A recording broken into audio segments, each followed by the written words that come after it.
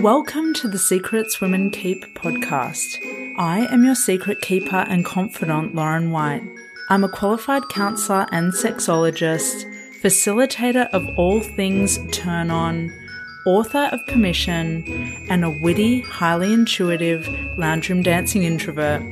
I help you as an exceptional woman in entrepreneurship to see, love, and trust all the parts of yourself, especially the unseen. Let's pull back the curtain, light the candelabra, and lift the veil.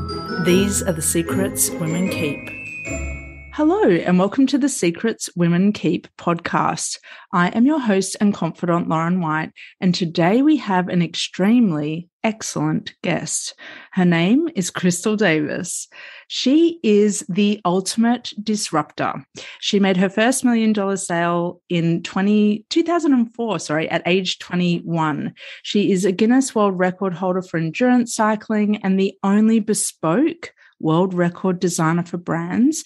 She is the ultimate legacy maker, generating over 10 million plus, and I'm sure it's even more than that by now, in revenue for clients and companies and turning thought leaders into historical figures within their own lifetime.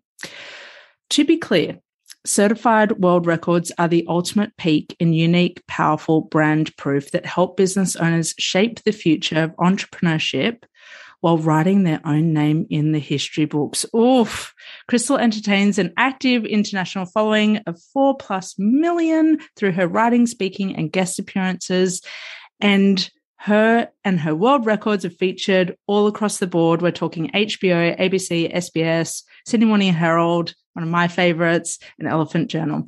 Without a shadow of a doubt, her clients become the ultimate example of elite success that can be handed down the generations. Deep breath. Crystal, welcome to the Secrets Women Keep. Now I'm going to live up to the bio. The pressure. No pressure. Yeah, no, thank you for having me. I'm so excited to talk to you today. I'm pumped. Yes, we are going to have a lot of fun, and I'm so grateful you're here. We are speaking in different time zones. I'm in Australia.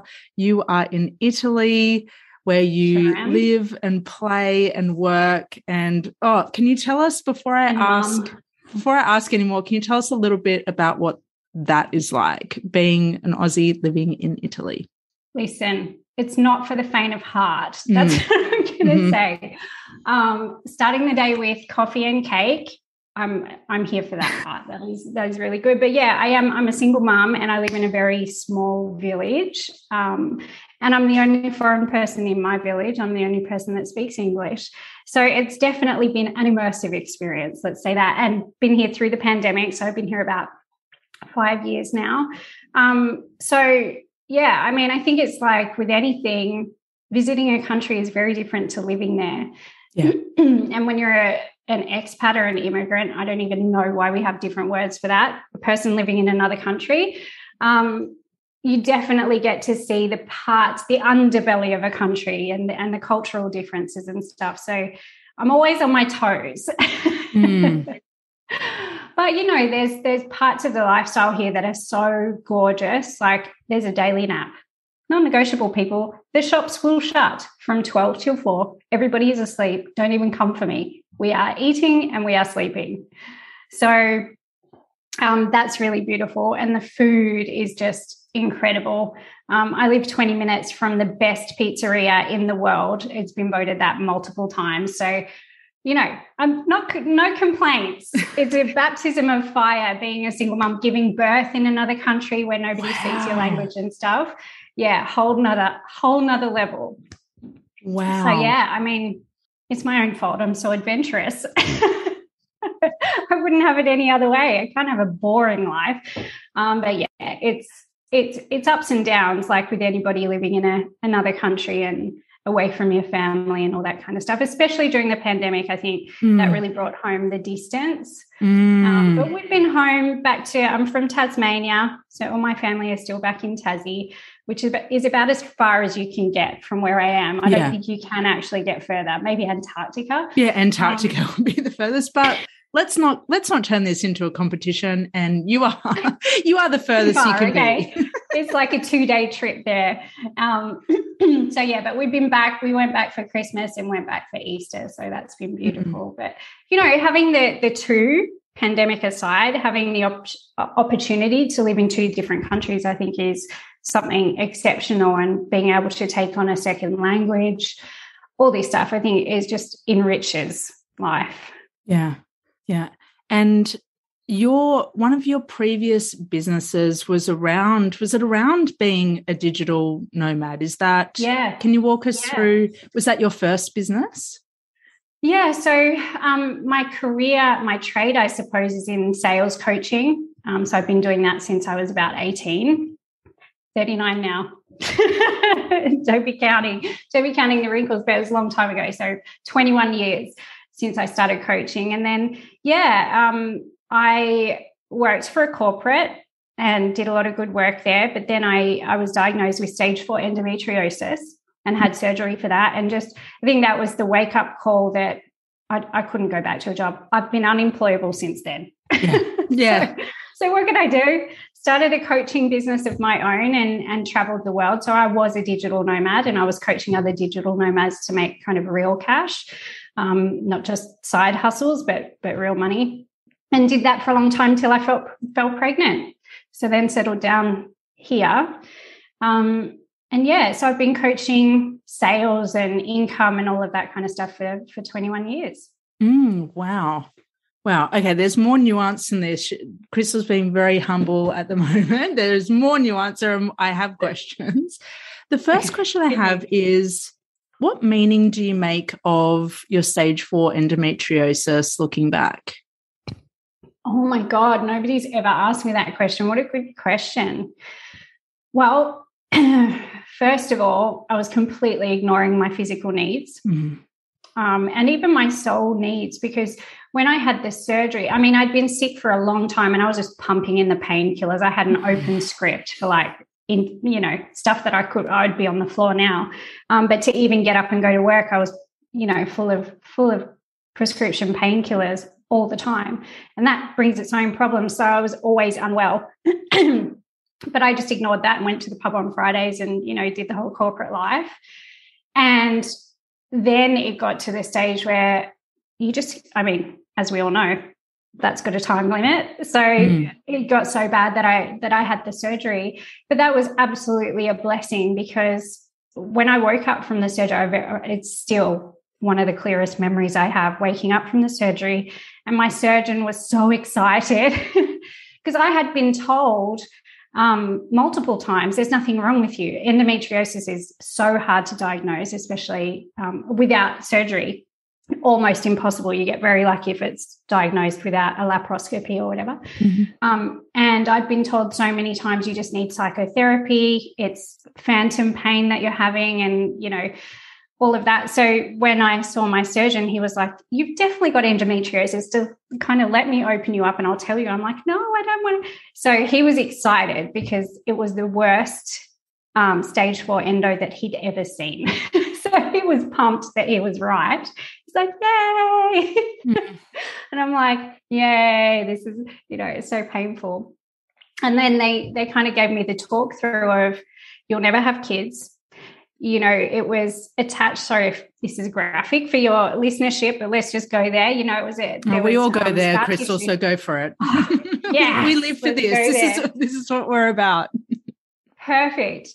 So, there was so much scar tissue. Like, there was one piece of the scar tissue was the size of my surgeon's palm that they had to remove, and that was attached to my bowel. And they said, probably you're going to have a colostomy bag, and you're never going to travel. You're going to be in here every month. You'll have a surgery every year, and this is your life now. You'll never have kids. And I was 27, 28 at the time, and I guess I just sort of expected to have the choice to have a child. I hadn't considered it so much. But when the choice was taken away, I was absolutely fucking furious. Yeah. Like, how dare you tell me that? So then that set me off on a whole health kick and researching endometriosis. So I did so many things. Chinese herbs was amazing. Acupuncture was amazing, really helped. naturopathy, everything, did everything. Like for years, I just went really hard on my health. And eventually my surprise son arrived. I still kind of believed that it wasn't going to happen for me, but I wasn't going to give up either. I think there was just like, I have a warrior spirit. I don't know if you've noticed. But if you tell me it can't be done, I'll probably do it twice as fast. So, telling me I couldn't have a kid, I just went on this kind of rampage of wellness, which was wonderful. And traveling was a part of that, because I realized there was a soul sickness too. There was a lot of denial. In corporate, I'd watched people travel every year to Europe. That was the thing you did. And I never went because I just kept getting promoted. I kept working really hard, and I want the next thing, and I want the next thing. And I went into project management and stuff, and you couldn't really leave, or someone would have your job. And I was always the youngest person promoted everywhere because I wanted it so badly. So I never let go, and I hadn't traveled. So the travel thing, the digital nomad thing was a part of that wellness journey as well, ticking off the bucket list and doing that kind of stuff, really living. And I definitely credit that to my body being able to get pregnant from there and carry my son, excuse me, to term. So it's been quite the ride. And in there, I decided to break a Guinness World Record. So just quietly in the middle of that, I think it just folds into the story. It just slips into a little nook there. Yeah. It was funny because I had started feeling well, and I have friends who have a lot of world records. So for them, it's normal, right? And I felt I've got a good friend, he's got 9, maybe 10 now of physical world records where he rides different non-motorized transport. He has this whole project, and I sort of watched how into it he got, and how he, this thing consumed him, and then he had something at the end of it. And he always used to say to me, but the world record doesn't mean anything. And I'm like, but I think it does. Underneath all that, probably when you get to 10, it doesn't mean so much. But the first one must have meant something, or you wouldn't keep doing it. It's not easy to hit a world record, right? And I was like, I need to know what that's like for me. But now I know even better that he's lying, because you don't do a world record by accident. It is so intense and so difficult, so admin heavy. I mean, the evidence, the weight of the evidence you need to provide to say you're the best in the world at something is intense too. You can't, it's not just like, hey, here I am. But if it's a physical world record like I did, there's GPS coordinates, there's witness statements, there's witness books. Like, you get checked in, there's you're tracked the whole way along. So you report every day. I had to record 2 minutes of video for every single hour that I rode on the road. So, and submit all of that before they would even look at it. So I know how hard it is to become world-class, just in terms of you have to really want it. But yeah, for me, I sort of watched him doing that, and I felt like that was the next evolution of proving my body was capable, and that I was going to prove to myself that I could be world-class at anything I choose. And in fact, I decided to go from, that place of, I was very vulnerable after the surgery, I was afraid to get on a tram and stuff. I wasn't able to walk upright for a long time because it was extensive. I'd never felt so small and human. And then I just wanted to get my power back. And for me, being who I am, it wasn't enough that I was just walking upright. I had to prove I was physically the best in the world at something that I had no right to be good at. Like, on paper, not an athlete, like, never. I think I've stepped into a gym twice. I was a dancer when I was younger, but I'd been behind a desk for, as we said, I've been doing desk jobs for 21 years. So yeah, I wanted to break the world record for the longest distance ridden on a bicycle rickshaw. And you did it. And I did it. Yeah. And you did it. Which was insane in hindsight. Yeah. Absolutely insane. And what I'm hearing is it starts with the desire. What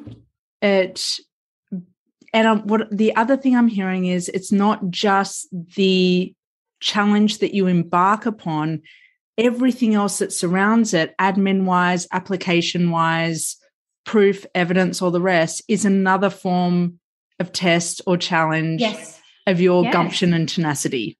Yeah, absolutely. It's also another level of internal proof. So for me, I think one of the things that was kind of missing was I knew my vision of who I am in the world. I mean, I know who I am.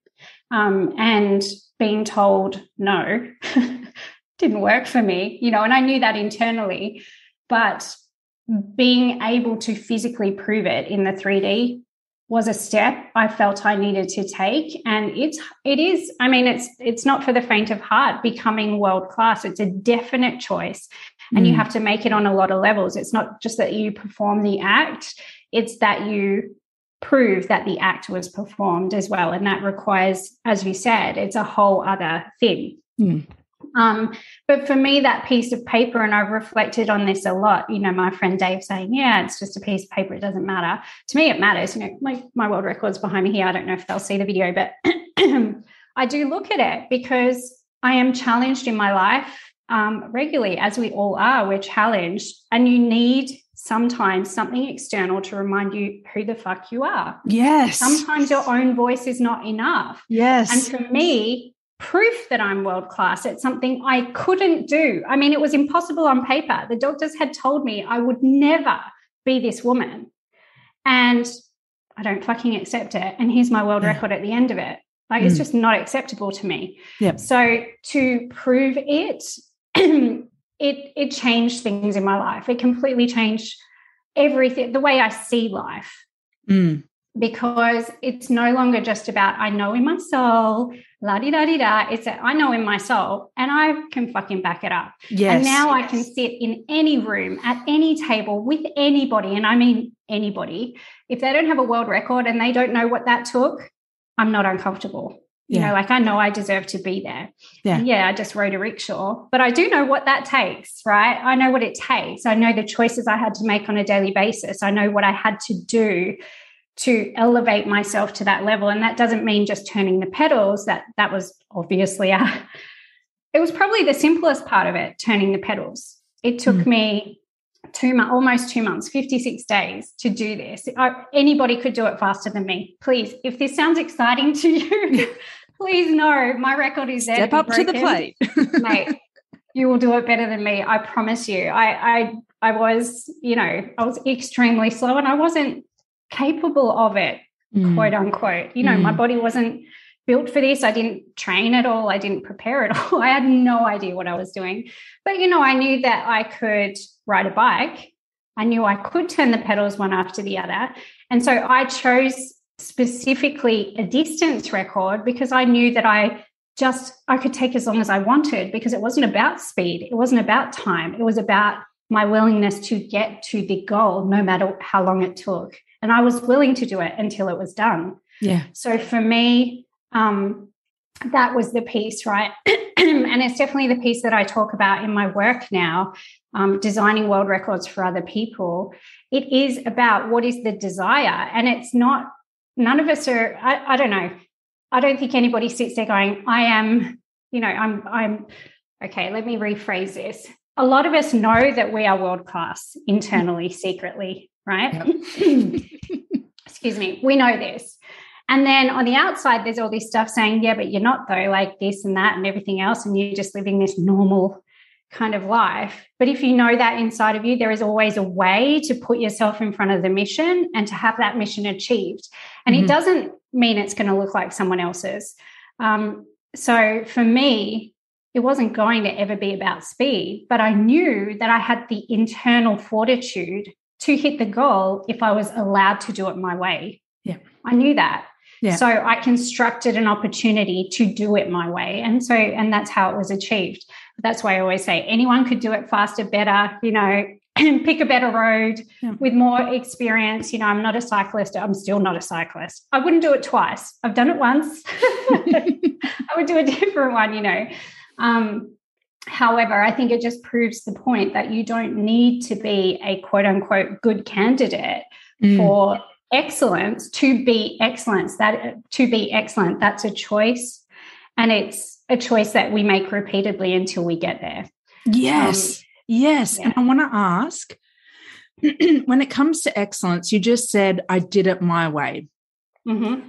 What is the connection for you between excellence and people doing it their own way? Is there a connection? There absolutely is a connection. I definitely am in the world of modernizing excellence, right? So a lot of the systems that we have currently that you can all bring up in your minds about what world records are about, etc., they were established, 50 years ago or more, 70 years ago. And they're outdated. And I think the standards for excellence have completely changed. What we believe as human beings to be excellent now is not the same. It is not now for anybody about individual achievement, because if you're not taking your community, we don't give a shit. Yeah. It's not ever now about I'm just the best in the room. It's like, what is the impact that you're making? We expect that of our leaders. We expect it of politicians. We expect it of people who are leaders in our community. However, the excellence industry has not caught up. So hello, here I am. So excellence for me is beyond world best. And what that requires is us to be thinking in the way that we think individually and seeing what we see individually. It cannot be a replication of what's come before. So for me, excellence can only ever be about diving deeper into what it is you believe, what you see, what's your vision, what's never been done, what's been done, and what's beyond that, pushing ourselves there. And that's very individual. And it's about leaning on the strengths that you have and the gifts that you've been given as a person, as a human being, as a soul, and leaning all the way into that and then pushing that to make it bigger. So for me, excellence is easier. That's the way my brain works. It feels easier to me to think about, okay, but what if, right? What's never been done? What's cooler than what's been done? Okay, that's been done. Yeah, that was cool, whatever. If it's been done, we're already a level ahead of that. Am I going to step into that level of where, okay, well, that's been done. So I'm standing on that person's shoulders already. They have done that work for me. But world's best, current world best or past world best being the beginning. And then looking further than what do I see? What's the vision that I have from that platform, not from underneath it, where I believe that I'm, not world best. I wasn't the person who set a record in that arena. Therefore, I'm below that. I don't see it that way. If it's been set, then anybody can stand on top of that and look further. And so that's the way I see excellence. If you feel there needs to be a change or you desire to stand in a particular arena, then we start with what's been done before. And that's a platform we look out from. It's not above, it's below. Yeah. We're already ahead. We've been born ahead of that. Yeah. So that's the world I live in.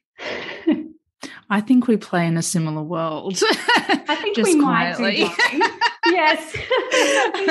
I'm sitting here doing the bum shuffle, because I was a bum shuffler as a baby. I'm doing the movement. I'm doing the motion. I'm doing all the goofy smiles. And yes, I'm so here for this and I feel this. And you are such a visionary and you are so like what I love and adore about you is your soft power.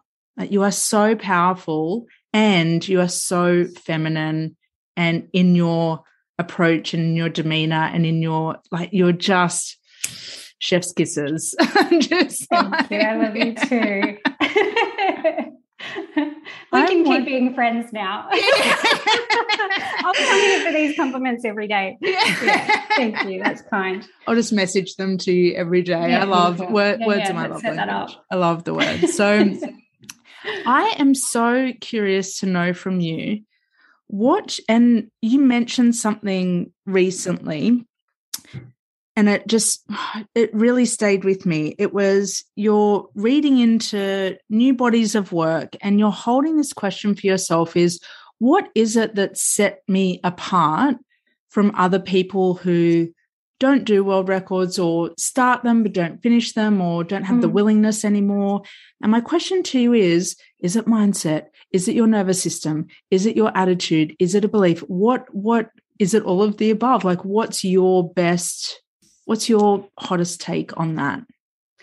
Yeah, I mean, that's always a work in progress. And working with clients, it's always a question that I have. I'm intensely interested in the story behind how excellence is produced and how human beings do that, right? Like, I'm fascinated by that. I think that's stories that are not being told, which is why my company, I have a production company as part of it, and we produce documentaries when we produce world records, because I'm fascinated. So I expect you all to be.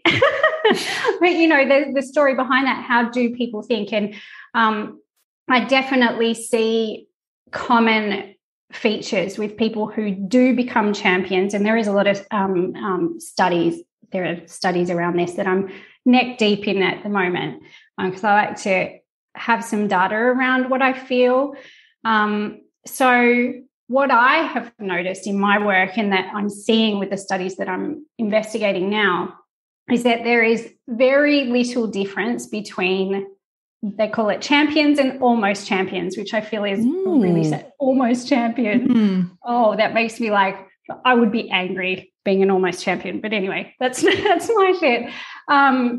The difference is how we deal with failure, or how we even perceive failure. So something that I recognized very early on in my sales career, as you mentioned at the start, I did $1 million year for the company I was working for in 2004. I was really young.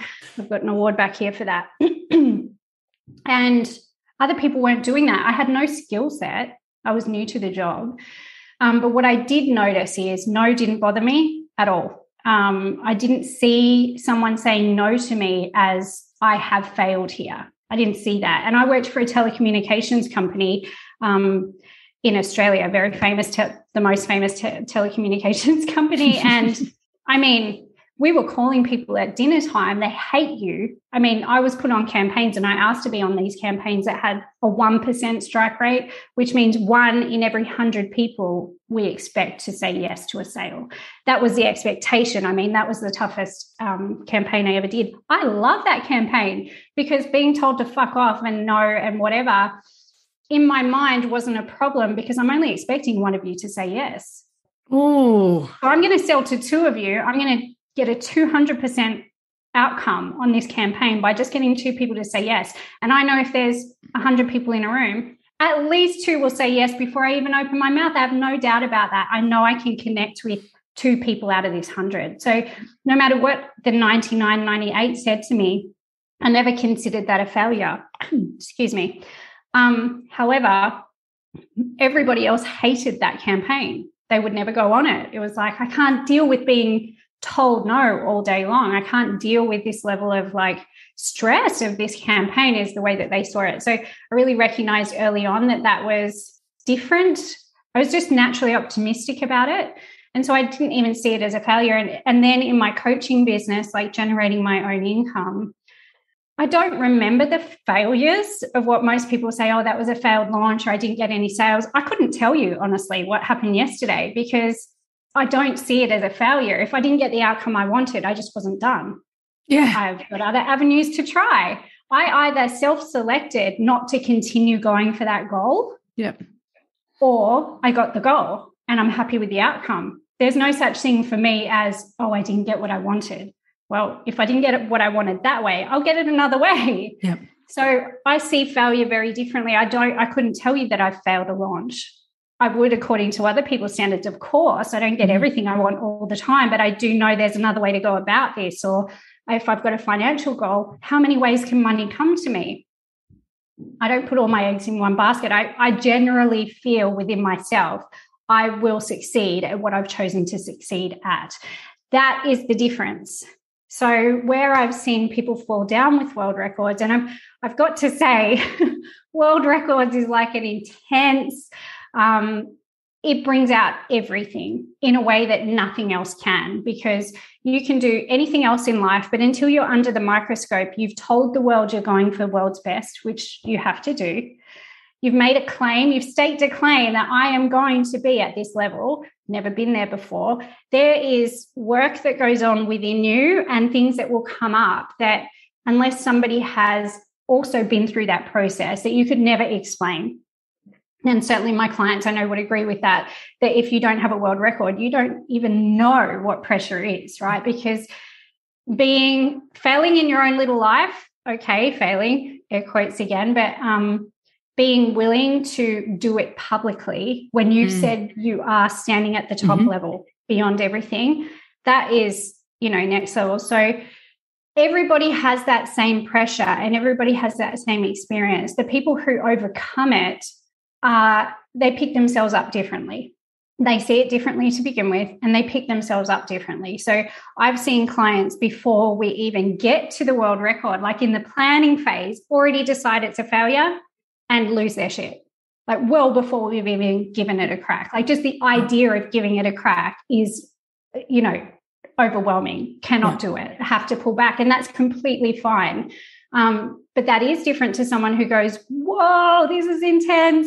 Okay, I'm going to just keep putting one foot in front of the other because that's all I can do today. Or today I feel this, I'm going to do what I have to do to take care of that, but I am going to show up. I am going to get back up. And my goal, I'm not changing the goalposts. I'm going to go to world class. And if, getting help with that. So that's the only real difference. So in terms of mindset, or in terms of what it is mindset. It's not skills-based. It's not talent-based. We all pick what we want to be world-class at based on our values. Mm-hmm. So that's changeable, right? But the act of champion or non-champion, the achievement of that comes down to how you handle it, how you view it. Do you believe deeply within yourself that no matter what goal you set, you would achieve it? Is that intrinsically in you? And it's a thing I feel I'm not able. I mean, I'm a good coach. I've been around the block. But that part, if you believe deep down, you can be coached to a certain level. If you believe deep down you'll fail, you can be coached to a certain level, but you cannot be coached to world-class level because you will reach a certain point of pressure where you will just decide, I'm going to fail, and this will be the worst failure because everyone's watching. Yep. I'm just going to destroy it before I even get the chance, and then I can live with it because I've got the excuse. Yep. Whereas if you believe deep down, I don't care how hard it is, like internally, way deep down, internally, however hard it is, I will triumph. That is the piece that will get you through to the end because the pressure is the same for everybody. It's really hard. I mean, there's no joke. I think the statistic is out of every 1,000 people who attempt a world record, only one gets through. So 999 people fail out of every 1,000 attempts. So for me, that is the decider. That's what I've seen in my work. Yeah. Yeah. So looking back, how interesting that stat that you just gave has so many parallels with the stat that you gave earlier on about the one person out of 100. I mean, granted, numbers are, but one True. Out of 1,000, 1 out of 100. True. So looking back, you can see in some ways how your work was priming you. Your work, a combination of your work and the context and your attitude was priming you to take this on with the vigor that you took it on with, like the fact that you see failure differently. And I was also feel like when I was listening to you, I was like, oh, rejection doesn't threaten you or create a fear response in you. That's a big activator and trigger for a lot of people is that rejection. So for you, that didn't apply. What I was hearing was it's more important to not reject yourself. And that's what some people do in that process is they get so scared of failing that they pull out and they kind of self-reject and reject the process before it can happen in another way, shape, or form by progressing. So I feel like your work history and everything that you embarked upon, your health issues, everything was shaping you to really take on that world record in a way that 999 other people maybe don't have the mindset for. Yeah, it's very interesting to hear it reflected back that way. I do know, I'm very aware that everything has formed me to come to this moment. I think a lot of us feel that way where we're able to go, everything has been training me for this moment in my life, Yeah, but I think that's really true. And it's funny as you speak about rejection, my mind is going, interesting. I don't consider rejection. Like if I'm going to make a huge pitch and you and I are in the same mastermind. So we're in a similar world where people are making massive pitches, right? And I think about a pitch I'm going to make, maybe it's $250,000 or a $500,000 pitch. There's no part of me that thinks they will say no.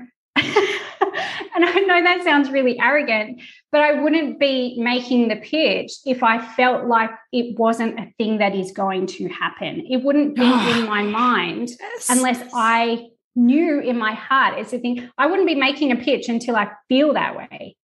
So I'm not going around willy-nilly pitching everyone a $500,000 deal. Yep. I am deeply in the energy of, oh, we're doing this together. This is a thing we're doing together. Great. So there's no consideration for me that there will be a no at the end of it. It's just, how am I going to negotiate this relationship so that we're on the same page? We're in the same energy.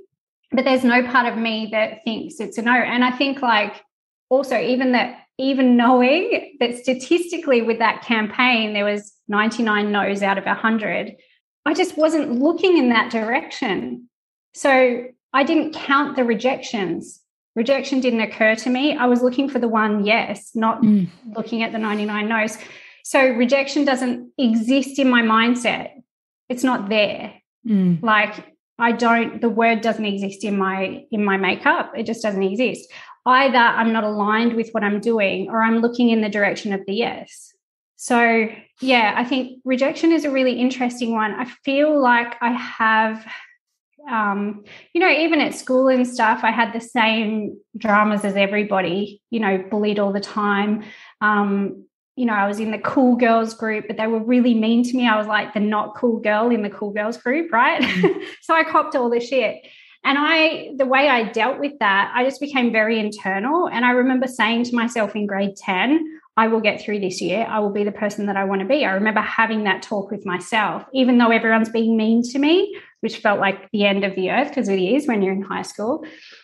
These people don't get it. Like I felt in myself, I had a physical talk with myself that I will achieve what I want to achieve regardless of the circumstances. And I feel like that really internalized from there. I remember that talk with myself really clearly because I was so sad. I was a little lonely, but I think that really taught me to be very internally self-reliant and believe that I was creating the outcome that I wanted. And the stuff that's going wrong around me was temporary. And that those people that were doing that, I mean, they're not my people. I have no interest in you being in my world. So yeah, you are in my world. I wish this wasn't happening. However, we're not going to be friends after school. This is this is not it. So I do think that was a gradual thing for me building that up. But I just remember feeling that way, generally feeling that way, even as a younger child, I will sort out what I want. I remember going for job interviews. I know I've already got the job. Why are we here? If I'm applying for it, I've got it. I never got a rejection. I just didn't see it happening. And I think that was the energy that people react to.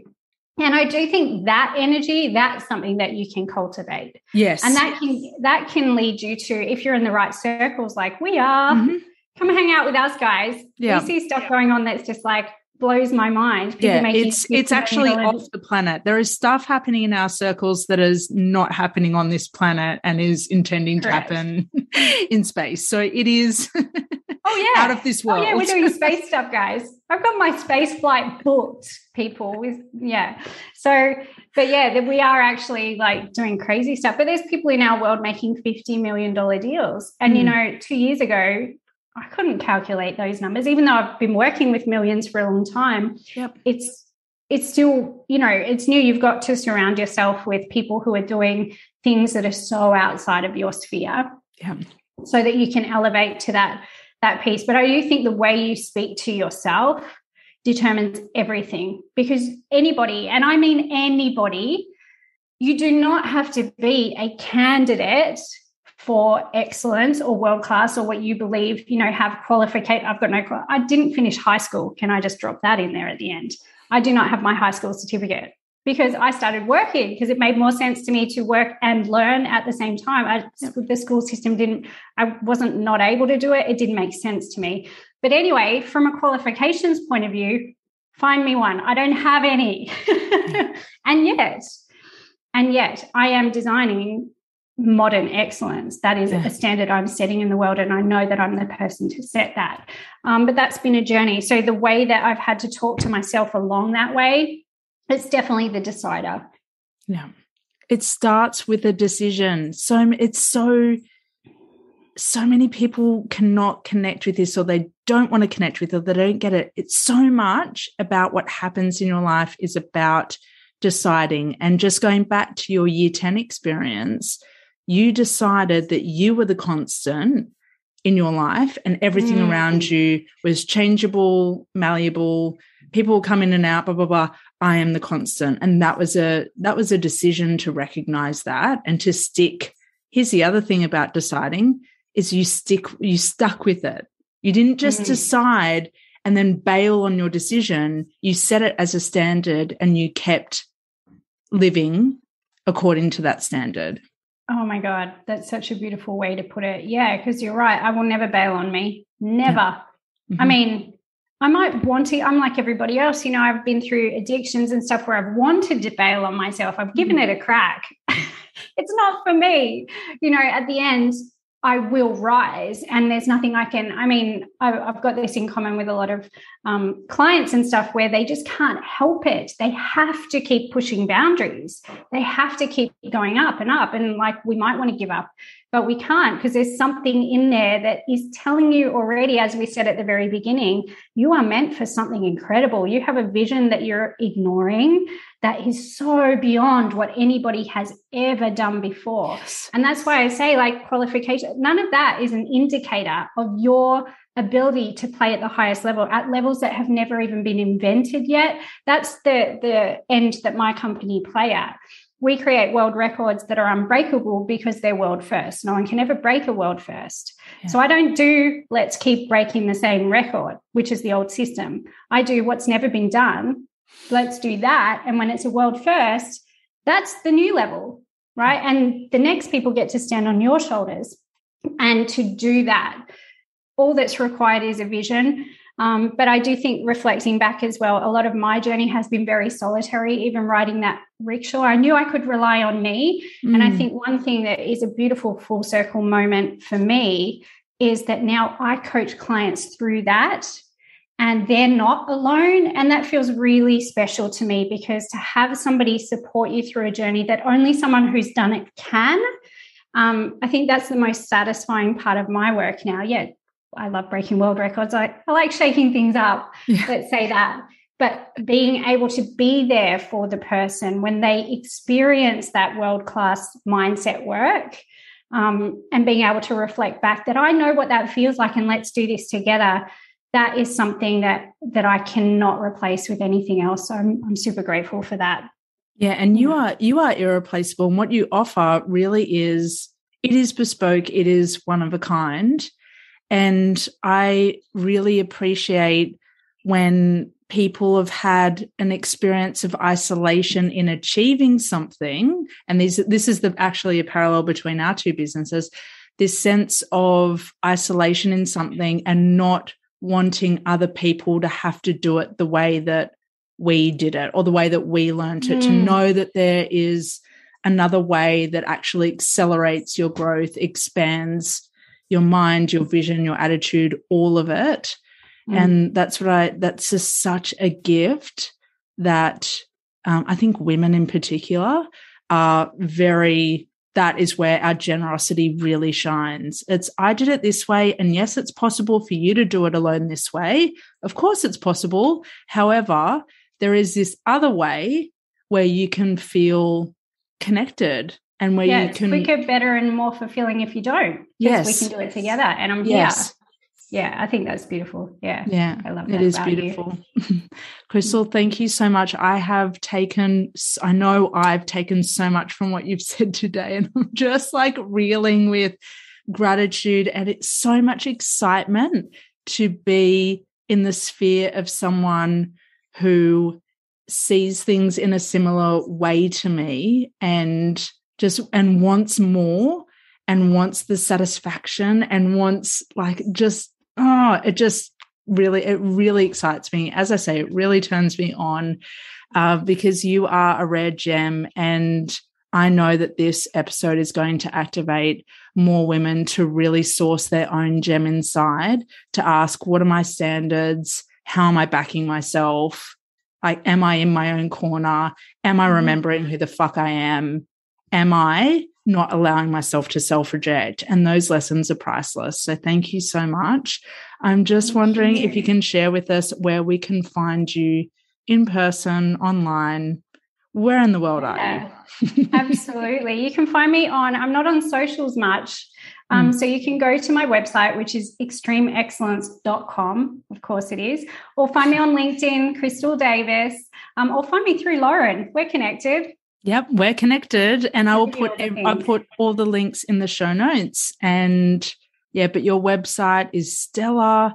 It is of an exceptional standard. So please go have a look and really have a look at some of the world records that Crystal has been involved in and at the helm of, and just go indulge and go be in the realm of excellence. There's so much more coming from you. I know I can't say, but there is so much that's happening and so much that's moving in your world, and we are all here for it. So thank you so much for being a guest today and sharing the secrets of extreme excellence. Thank you. Absolutely my pleasure.